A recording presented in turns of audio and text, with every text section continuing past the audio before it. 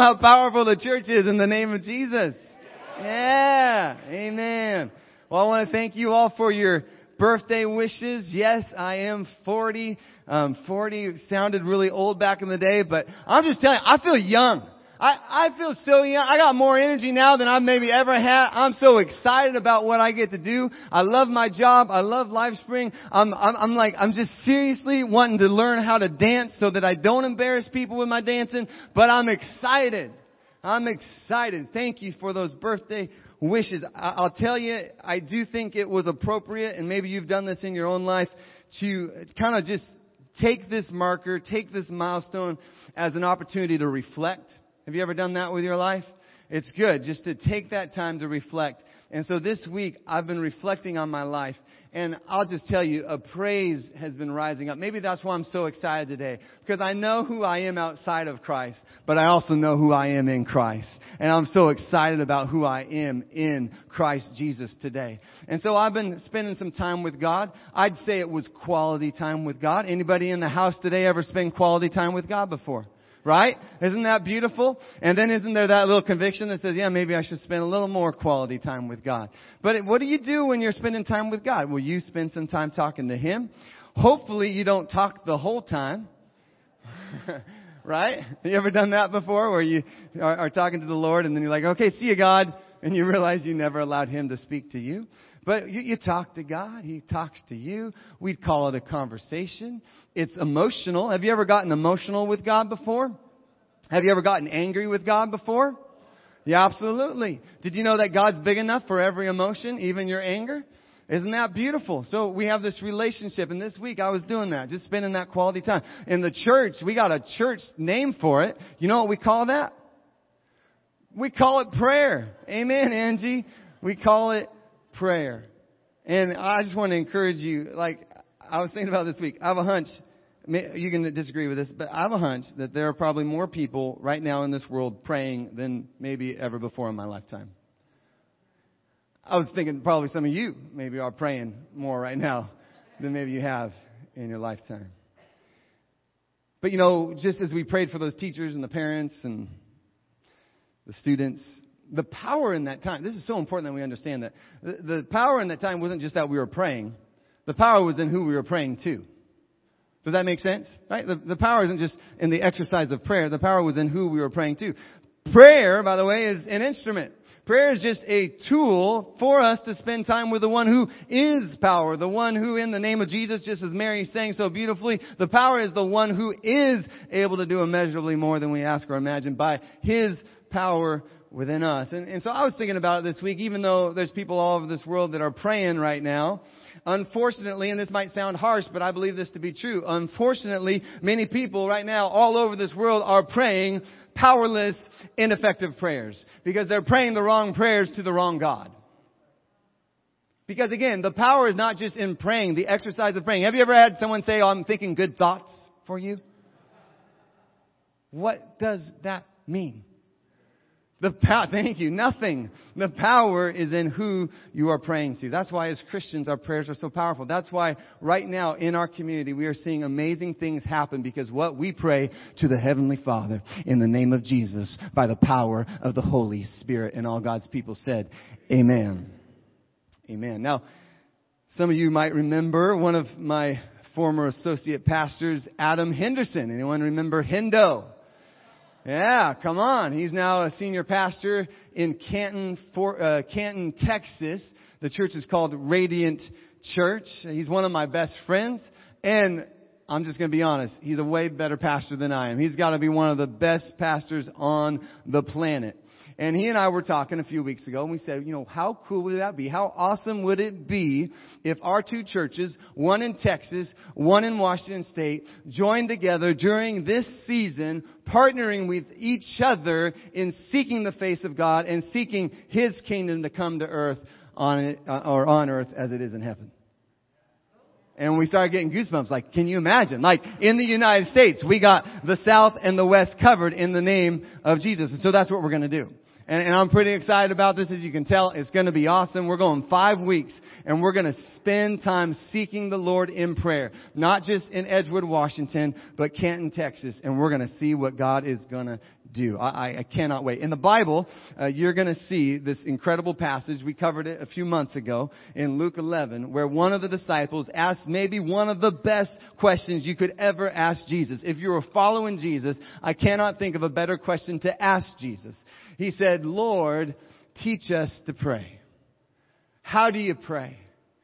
And Jesus gives him the answer, and that's what we're going to cover over the next 5 weeks. So please engage, press in, lean in. Man, if you're on Facebook, I watched a couple of weeks ago when I was really, really sick, and I had to watch on Facebook. I'll just encourage you from my own experience. First, get a really good cup of coffee. That's very important. Get the snacks, right? If you're hungry, the fridge is like 100 feet away. So get the snacks now. But also, set aside the distractions. Set aside, you know the ones I'm talking about. Set aside the distractions. Settle in. The Lord has a word for us today. But before you go any further, let's go ahead and bow our heads and pray. Lord Jesus, I'm so excited today because there is power in prayer. There is power in prayer because it's to you, Heavenly Father, in the name of Jesus by the power of the Holy Spirit. And we believe that even mountains can move with a faith as small as a mustard seed. And that's what we're believing today. We are willing to give our lives to this, that we would sacrifice and lay low and walk in humility to walk according to your plans and your purposes.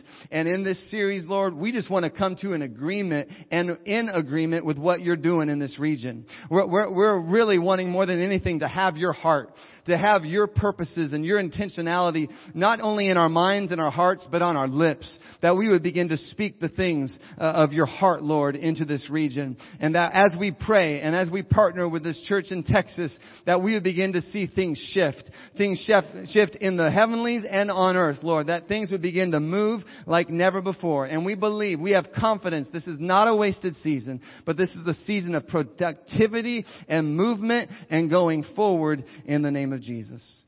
And so, church, would you pray this with me out loud as the Lord Jesus taught us to pray? Our Father, who art in heaven, hallowed be thy name.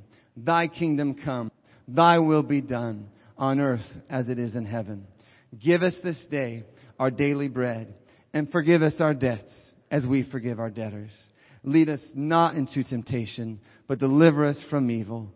For thine is the kingdom and the power and the glory forever and ever. Amen. Amen. And you could not do what we just did about 20 minutes ago without having Pastor Laura give the message today. Would you give it up one more time for Pastor Laura Ranow? Thank you, guys. It is humbling and just so incredible to stand here as pastor, and the journey that I've taken, you have all been a part of it. And I cannot thank you enough for your prayers and your support and just loving on me through this time. And Pastor Dan, who saw something in me that I didn't see in myself. And he brought me in his office and said, Laura, I think you need to be a pastor. And I promptly ran away for a year and a half and said, you heard him wrong. But God knew. And I just stand here just so humbled and blessed and excited to see what the Lord is going to do. Amen. So exciting. So we get to talk about the Lord's Prayer. And those of us that have been raised in church or spent any length of time of church, you probably know the Lord's Prayer. Some of us may have heard it been called the Our Father, right? And it's interesting to get a group of believers in the room with the Lord's Prayer when it's like not up on the screen. And I kind of noticed it a little bit now when we're praying, because there's that one place where we all get hung up that if we know this prayer, forgive us our debts, or it could be trespasses. Right? It depends on what denomination you were raised in and how you learned it. And you kind of hear that hesitancy when we get to that part. Is it going to be debts? Is it going to be debtors? Is it going to be trespasses? How are we going to go here? And then we all kind of mumble through that part and blend it together. It's good, but pray for our debts, is our trespasses, and then we just kind of move on, right? But the Lord's Prayer is an amazing part of Scripture. But I remember as a kid really not appreciating it very much at all, because we usually said it at the end of our service. And by then, I was ready to go have snack. And I grew up in the Presbyterian church, and so it was very methodical. Our Father, who art in heaven. And I'm like, can you please just hurry it up? I need to go have snack. And I remember sitting there just, our Father, who art in heaven, hallowed be, and I am not paying attention, at all. Or even understanding or appreciating any of the words of this prayer. I was just saying it by rote to get it over with and get it done. And I think sometimes it's easy to slip into that with this prayer, just praying it by rote. And in the passage in Matthew where Jesus is teaching the disciples how to pray using the Lord's Prayer, right before it, he says in verse 7, this is Matthew 6:7, and when you are praying, do not use meaningless repetition as the Gentiles do, for they suppose that they will be heard for their many words. Do not use repetition. So Jesus' intent wasn't to give us a prayer that we would just pray by rote. This was Jesus showing them how to pray. Jesus says in Matthew 6:8, pray then in this way. He was giving them direction, not words to pray verbatim. So as Pastor Dan mentioned, this series is Teach Us to Pray. So this is more than just us learning these beautiful verses. We're going to dig into this prayer and take a look at what it is that Jesus is teaching us about how to pray. And this week we're going to be talking about the first two verses in the Lord's Prayer. And this is Matthew 6, 9, and 10. Pray then in this way, Our Father, who is in heaven, hallowed be your name. Your kingdom come, your will be done, on earth as it is in heaven. Now these are powerful scriptures and powerful words of prayer. And in just these two verses, Jesus is teaching us how to pray from several positions. And I don't mean positions like on your knees or sitting or laying on the floor, but positions of your heart. So the very first verse of the Lord's Prayer comes from a position of intimacy. The first part of verse 9 says this, Our Father who is in heaven.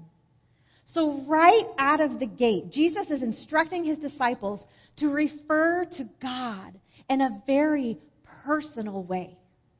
Now this would have been a bit surprising and certainly not the typical way a Jewish person would be addressing God in prayer.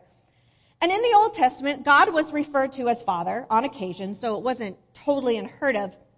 But this is interesting. In the Old Testament, there are only about 10 verses where they refer to God as Father. As a rule, when people spoke of God, it was like addressing a king. They became the king's subjects, but not a son or a daughter. But in the New Testament, Jesus refers to God as Father hundreds of times in the Gospels. And throughout the remainder of the New Testament, Peter and Paul and the other apostles refer to God as Father. Now, when Jesus was teaching his disciples, he would have been speaking to them in Aramaic. Jesus and the disciples, they would read Hebrew in the synagogue, but everyday language was Aramaic. And the word for father in Aramaic is Abba, which means daddy or dad. So this is how Jesus would speak of God, as dad. And when the disciples asked him to teach them to pray, the very first thing he teaches them is to address God as our dad. There is this story when John F. Kennedy was president of the United States, and he was having a meeting in the Oval Office. And there was many members of his cabinet there, and it's, of course, a very formal setting. And so they refer to him as Mr. President, right? When they're speaking to him, it's very formal. And then suddenly the door to the Oval Office bursts open and little John runs in because he had somehow gotten away from whoever was watching him. And he comes bounding into the Oval Office with a big smile on his face and he says, "Dad, I'm here!" And so often, I think we view God as this distant entity way off in heaven somewhere. And when we speak to him, we have to speak to him with some level of formality in these King James Version prayers. "O Lord, if Goddess, thou art exalted, thy nameth," or something like that, very formal, where we feel like we're approaching him on this level of formality and distance, kind of like how they had to refer to him as Mr. President. We refer to God in this very formal way. But what God seeks from us is an intimate relationship with him. He wants us to approach him as a child approaches their father. He wants us to run into his presence and call him Dad.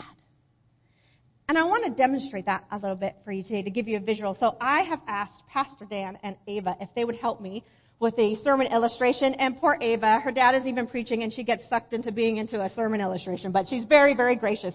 So Ava, I'm going to have you stand here, and then Pastor Dan, I'm going to have you a little more than social distancing protocols require. There we go. Okay, now I want you to picture this. Now, their relationship hasn't changed, right? They are still father and daughter. But this is a very different kind of connection between the two of them, right? I mean, they can still say they love each other, right? They can still talk in probably very loud voices and holler at each other. But it's very different. It's a very different connection. Okay, so now, Ava and Pastor Dan, would you meet in the middle and just hug each other and just stay hugging each other? Right? We all want to say it, go, "Oh," right? We go, "Oh," right? I just want you to see this. This visually speaks of a relationship that's totally different. Right? There's a special, amazing intimacy that happens between a father and his daughter. And it's a closeness that we can see in the two of them without them saying a word. This is the picture of what God wants his relationship with you to be like. Like this. Thank you guys very much. Thank you, Ava. God does not want us to talk to him as if he was some sort of it. We were created for communion with God. From the beginning of creation, that is the relationship that God has wanted with us. Sin separated us from God. But God the Father sent his only Son Jesus to pay the price for those sins so that we could be adopted into the family of God. And Ephesians 1:5 says this: God decided in advance to adopt us into his own family by bringing us to himself through Jesus Christ. This is what he wanted to do, and it gave him great pleasure. When Jesus tells us to pray, "Our Father who is in heaven," he is telling us that we are not praying to some impersonal being up in heaven, but to our heavenly Dad, our Abba Father, who loves us and wants an intimate, personal relationship with us. Prayer isn't about taking a position of formal address, but a position of intimacy between a father and his child, where we can run into his presence and say, "Dad, I'm here." The next part of verse 9 says, "Hallowed be your name." Now, I just talked about speaking about King James prayers, and here we are saying hallowed. Right now, again, depending on your denomination, you might have said hallowed. Right? And I think I said hallowed because every time I look at this word, I have to tell myself to say hallowed. So I'm going to ask for some grace if I switch back and forth. I can't help it. For years I said hallowed. Right? But it's certainly not a word that we use at the grocery store, right? Or in common conversation. I read recently of a little boy that he was praying the Lord's Prayer. And he said, "Our Father who is in heaven, how do you know my name?" I thought, actually, that's kind of an appropriate prayer, too. I thought it was adorable. But the definition of the word hallowed means to be made holy, consecrated, greatly revered, and honored. And I like how the New Living Translation says this part of verse 9, of hallowed be thy name. May your name be kept holy. Isn't that good? May your name be kept holy. Another way to think of it is may your name be honored. So this part of the prayer comes from a position of worship and honor. Now, during biblical times, the name of a person was a representation of that person. In Jewish culture, the name of a person was inseparable from them as an individual. And we see this over and over again in scriptures. Your name expressed your inward identity, and it established who you were. So like David, for example, his name meant beloved. Right? Joseph was he will add. Moses was deliver. And God even chose to give some people new names to better describe who they were. Like Abram became Abraham, which means the father of many. Simon became Peter, which is the rock. And Saul became Paul, which is humble. And even the name of Jesus, Yeshua, is derived from the meaning to rescue, deliver. So Jesus praying, hallowed be your name, is not just out of respect for God's name, but for God himself. God's name is an expression of who he is. The name of God most often used in the Hebrew Bible is Yahweh, and Yahweh literally means I am who I am, or I will be who I will be. And in Exodus it says, God speaking to Moses, and he says, I am who I am. Say this to the people of Israel, I am has sent me to you. This is my eternal name, my name to remember for all generations. God's name speaks of his supreme sovereignty. He is the I am. He is the one true God. So when we speak his name, we do it with honor and praise and worship. In the Psalms it says, bless the Lord, O my soul, and all that is within me. Bless his holy name. And it also says in Psalms 104, enter his gates with thanksgiving and his courts with praise. Give thanks to him. Bless his name. As we pray, we must continually recognize and remember and honor the greatness that is in the name of God. May your name be kept holy. In verse 10, Jesus says, your kingdom come. Now here in 2020, we really don't have a lot of kingdoms anymore. Certainly not in America. Well, okay, we have the Magic Kingdom. There's that. But we don't really refer to geographical areas as like the Kingdom of Washington or the Kingdom of America. Right? So it might be hard for some to picture what is meant by God's kingdom and what that really looks like. And I read this explanation this week and I thought it was really good. And it described the kingdom of God as God's people in God's place under God's rule. Isn't that good?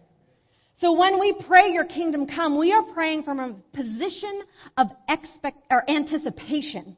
We are praying, Jesus, I wish you were here on earth right now. And isn't that so true? We have this sense of yearning, of waiting eagerly for the return of Jesus because the world we live in is broken and hard. And because the kingdom of this world is led by an enemy who wants to destroy us. There are two kingdoms at work in the world. Ephesians 6:12 says this, for we fight not against flesh and blood enemies, but against evil rulers and authorities of the unseen world, of mighty powers in this dark world, and of evil spirits in the heavenly places. So when we pray, your kingdom come, we are praying for the kingdom of God to come and destroy the kingdom of Satan. No matter what is going on in this world, we can remember and stand on that the kingdom of God is greater than the kingdom of Satan. There is no place, there is no situation, and there is no person that is a lost cause, because Jesus died on the cross and set us free, and He is coming again. There are battles that we face, but we should pray, your kingdom come, with anticipation of the victory that comes with God's kingdom on earth. We know it will prevail. Jesus wins. Revelation 21:1 says, "And I saw a new heaven and a new earth, for the first heaven and the first earth had passed away." And Paul says in Corinthians, "Then comes the end, when He," referring to Jesus, "delivers the kingdom to God the Father after destroying every rule and every authority and every power." And because we love the King, we pray for His kingdom to come. So does that mean we pray, your kingdom come, and then we just sit back on the couch and we just wait for Jesus to come back? It's like, okay, Jesus, I've had enough of this world. You're coming back, so I'm just going to wait right here for that to happen. No, of course not. When we pray, your kingdom come, we should also be praying for the kingdom of God to move in us and through our lives today. It should be a prayer of opportunities for us to bring the kingdom of God to others. Jesus says in Luke 10:9, "Heal the sick and tell them the kingdom of God is near you now." As believers in Christ, through the power of the Holy Spirit, we can bring the kingdom of God near. What would our lives look like if we prayed and lived a your kingdom come life? Perhaps it would look like praying for each other and asking the Holy Spirit to use us to heal and to prophesy and to speak words of wisdom over people's lives. Maybe living a your kingdom come life would be standing for the oppressed and the marginalized and the mistreated, because God's kingdom includes every nation and tribe and people and language.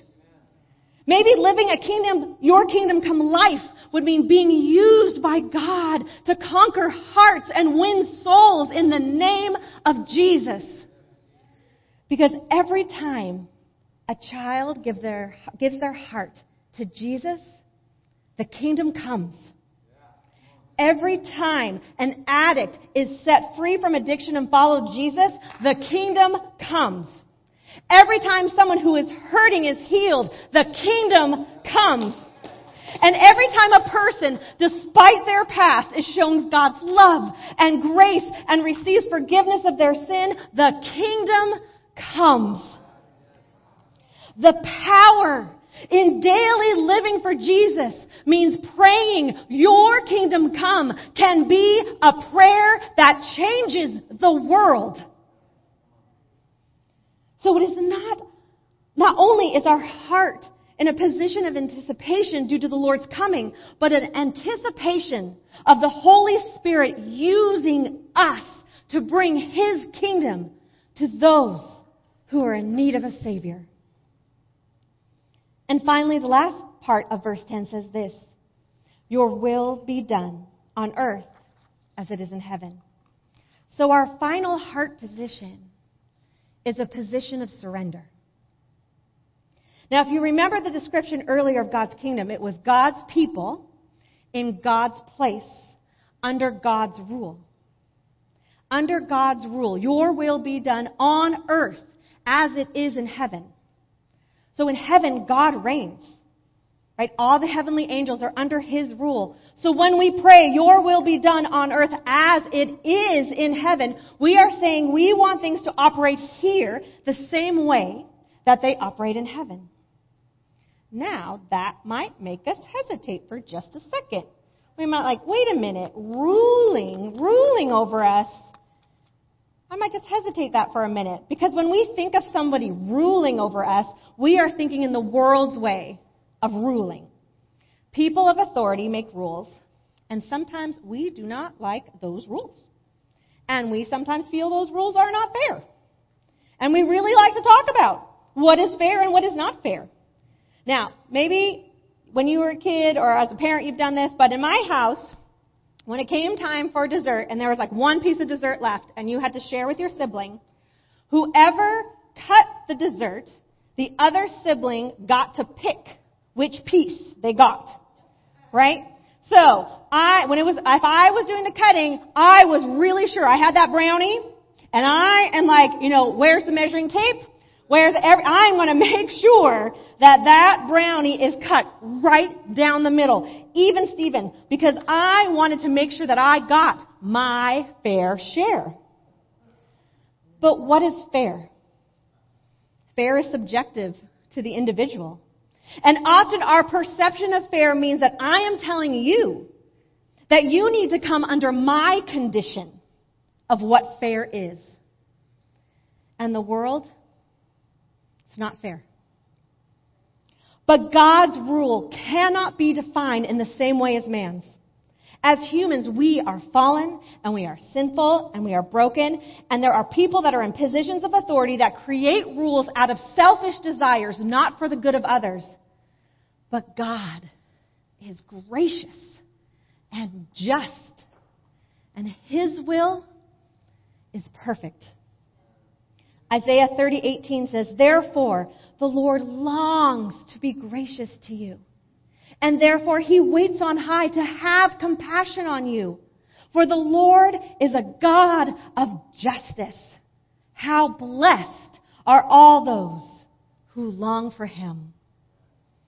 Our hearts need to submit to God's rule, which is faithful and just and righteous. And we pray to God and say, "Your will be done." But sometimes I think we really mean, "My will be done." And I know I have had those prayers with God. "Here, Lord, is what I want you to do, and this is what I need you to have happen. And if you would just do it this way, everything will be great. Thanks, Lord, bye." Right? And God wants us to come to Him, but are we laying our prayers and petitions at His feet saying, "Your will be done"? Or are we trying to tell God what to do? Are we truly saying to God, "Bring about what you want in my life, not what I want"? Because if we were to honestly pray this prayer, I think sometimes it would sound like, "Your will be done just so long as it's comfortable for me." As humans, we naturally gravitate towards ourselves, towards our will being done. But if we submit to God's reign, we have to submit to God's will. Our hearts need to be hearts of surrender. And Paul says this in Romans 12, "And so, dear brothers and sisters, I plead with you to give your bodies to God because of all He has done for you. Let them be a living and holy sacrifice, the kind He will find acceptable. This is truly the way to worship Him. Don't copy the behavior and customs of this world, but let God transform you into a new person by changing the way you think.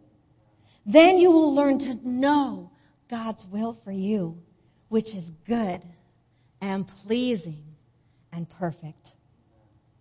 Jesus is teaching us that by praying, "Your will be done," we are praying to align ourselves with God's desires for our life. And we can pray that with confidence. We are praying to our Father, our Dad, a Father who loves His children so much that He sent His Son to die for us. And Jesus, on that path to the cross, modeled this position of surrender. In Luke 22, He says, "Father, if you are willing, remove this cup from me. Yet not my will, but yours be done." And I heard this quote this week, and I loved it, and it's by Andrew Murray, and he says this: "Wherever faith has accepted the Father's love, obedience accepts the Father's will." We have to choose to take a position of surrender, setting our own will aside, turning our hearts to the Father, and allowing Him to have His way in us.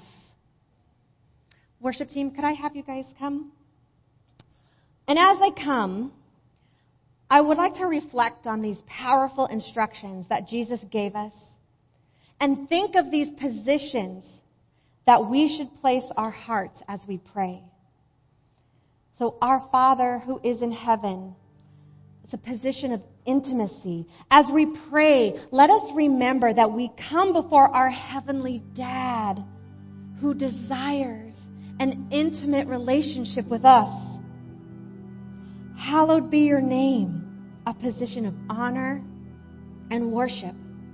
And as we pray, let us remember to keep His name holy and praise and worship His mighty name. Your kingdom come is a position of anticipation. As we pray, let us remember to not only anticipate His kingdom coming on earth, but to ask that the Holy Spirit would use us to bring the kingdom to those who need Jesus. And your will be done on earth as it is in heaven is a position of surrender. And as we pray, let us turn our hearts to Jesus, surrender our will, and ask the Lord to bring about what He wants in our lives. And I'd like to take a moment to pray these verses, just these 2 verses of the Lord's Prayer together as we enter into this time of worship. And as we speak these words, let's think of God our Father. Let us praise His holy name. We pray for His kingdom to come and that we would surrender to His will for our lives. So would you pray this with me? Our Father, who is in heaven, hallowed be your name. Your kingdom come. Your will be done on earth as it is in heaven. Amen. I just want